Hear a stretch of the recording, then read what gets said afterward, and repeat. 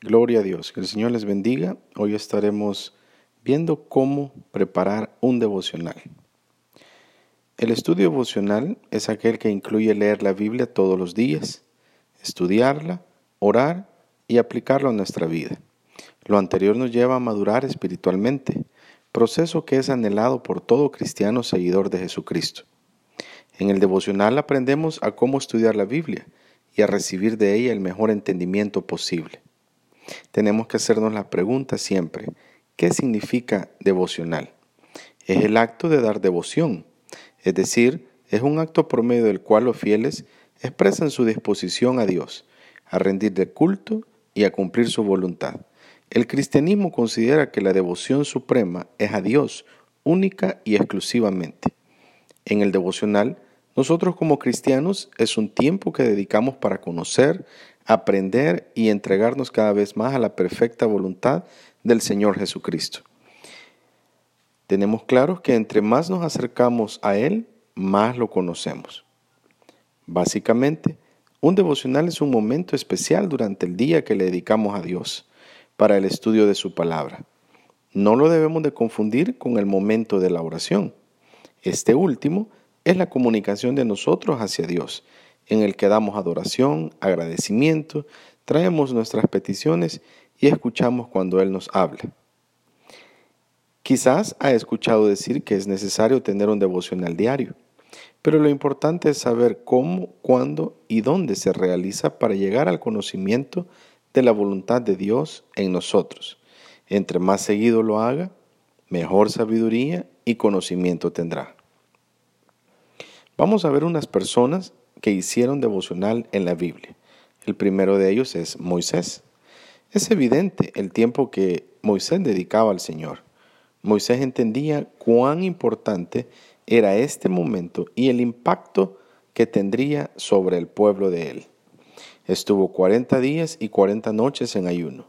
Era una ocasión especial. Recibiría la ley de Dios para el pueblo. Él sabía que la presencia de Dios estaría en el monte y ayunó como muestra de humildad ante la santidad y grandeza de Dios. Moisés en el libro de Deuteronomio, capítulo 9, versículos de 9 al 11, le dice al pueblo las siguientes palabras.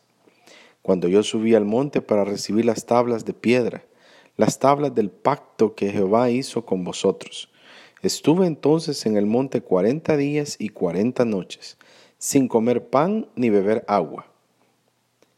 Y me dio Jehová las 2 tablas de piedra, escritas con el dedo de Dios, y en ellas estaba escrito, según todas las palabras que os habló Jehová en el monte, de en medio del fuego, el día de la asamblea.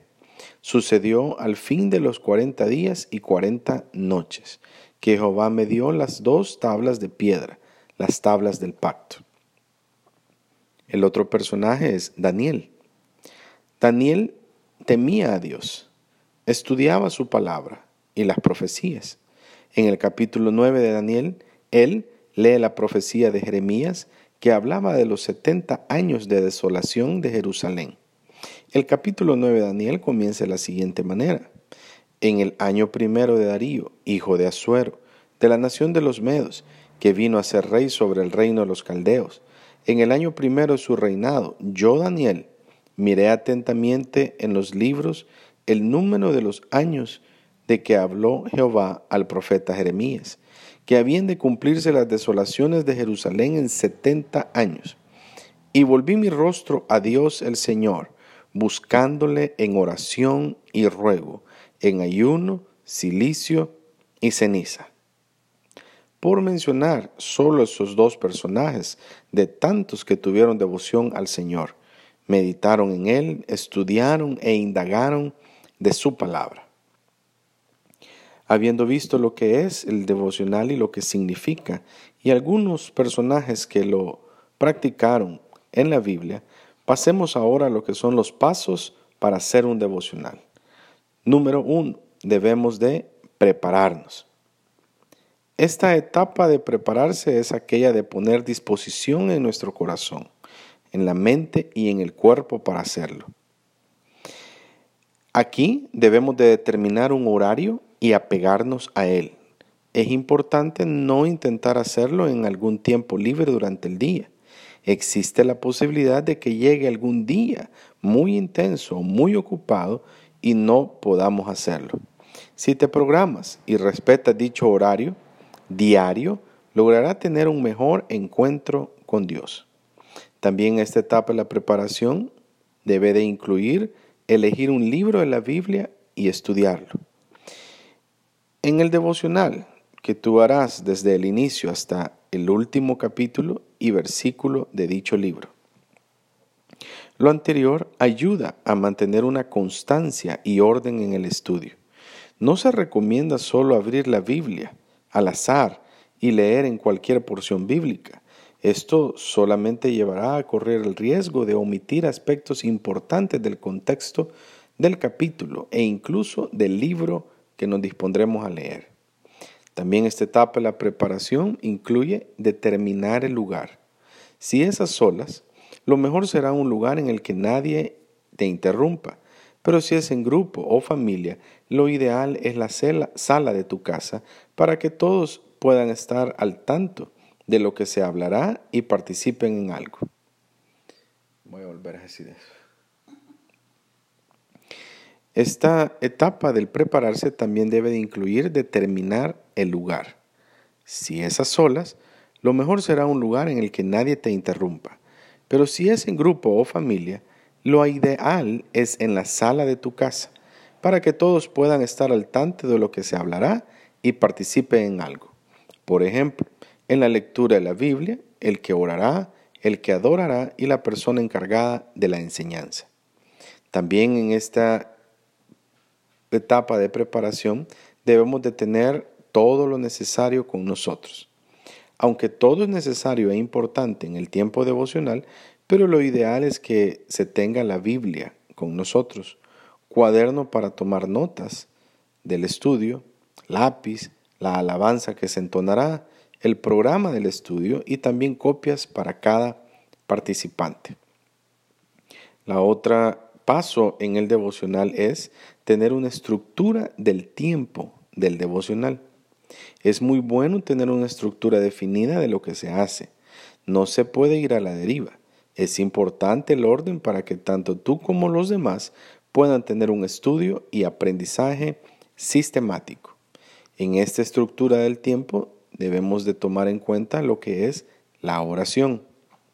Esta siempre será el inicio ideal para el devocional, al contrario de otro tipo de reunión, ya que casi siempre se inicia con la lectura bíblica.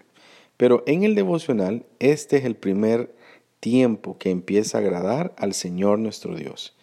Esta no es una oración de intercesión ni por ti mismo ni por otros. Este es un tiempo corto en el que oramos por el tiempo que vamos a tener en la presencia de Dios para el conocimiento de su palabra. También en la estructura debemos de tener lo que es la lectura de la porción bíblica. Haber determinado con anticipación el libro y capítulo es muy importante. No podemos llegar al devocional sin esta definición. En tu cuaderno de notas devocionales es importante que anotes la fecha y la cita bíblica leída. A partir de aquí es adelante. Será bueno siempre que cualquier dato interesante durante el estudio devocional anotes, como por ejemplo el tema, algún dato interesante, historia, el personaje principal, la aplicación a la vida diaria. La estructura del tiempo del devocional debe ser muy importante, que incluyas la meditación. En este momento ya tenemos varias notas en el cuaderno y es importante concentrarse en ellas, preguntarle a Dios qué nos quiere decir y enseñar por medio de la enseñanza que estamos recibiendo. Preguntas como, ¿hay algo a imitar aquí? ¿Hay algo también que yo debería de evitar? ¿Y qué es lo que debería yo de estar aprendiendo hoy? ¿Qué atravieso en mi vida en este momento y cómo puede ayudar lo estudiado en este día? En lo que es la estructura del tiempo devocional, debemos de incluir este paso, que es terminar con oración. Si recuerda, al inicio empezamos con oración y terminamos con oración.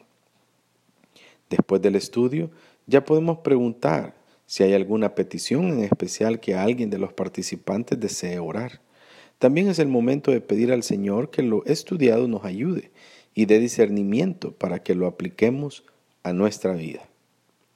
El paso número 3. ¿Cómo preparar el estudio devocional? Número 1. En previa oración, pedir al Señor la porción bíblica a leer. Solo Él le podrá dar lo que usted necesita. Hay personas que necesitan leer el libro de los Salmos, los Proverbios, etc. Y otros necesitan leer el Evangelio en Mateo, Marcos, Lucas o en Juan. Hay varios de acuerdo a su tiempo en la iglesia que necesitan profundizar en su vida cristiana y las epístolas son ideales para eso. O un estudio devocional de los profetas o del Pentateuco. Solo Dios nos puede guiar para no estar a la deriva. El aprendizaje se vuelve más efectivo cuando Dios nos dice qué hacer. También en esta preparación del estudio debemos de tener un tiempo para meditar en el pasaje a leer. Póngase a sí mismo en la situación bíblica de ese momento y así entenderá del por qué está escrito. Parafrasee el versículo o relátese a sí mismo lo que recuerda el capítulo que ha leído. El otro paso es aplicarlo a nuestra vida. Vea qué es lo importante aprender y cómo aplicarlo a su vida. Trate de que sea algo verdadero en usted y no un ideal. Si es algo que anhela, lo recomendable es que no imparte ese estudio devocional aún. También es bueno memorizar el versículo clave. La persona que redacta e impartirá el estudio devocional se le recomienda que conozca muy bien y se aprenda de memoria tanto el verso clave como la lección que impartirá. Y por último, es bien importante poner en manos de Dios la edificación suya y la de los participantes. De nada servirá hacer todo lo que hemos hecho si no nos va a traer edificación. Esos son los pasos para un estudio devocional práctico y efectivo. Que el Señor les bendiga.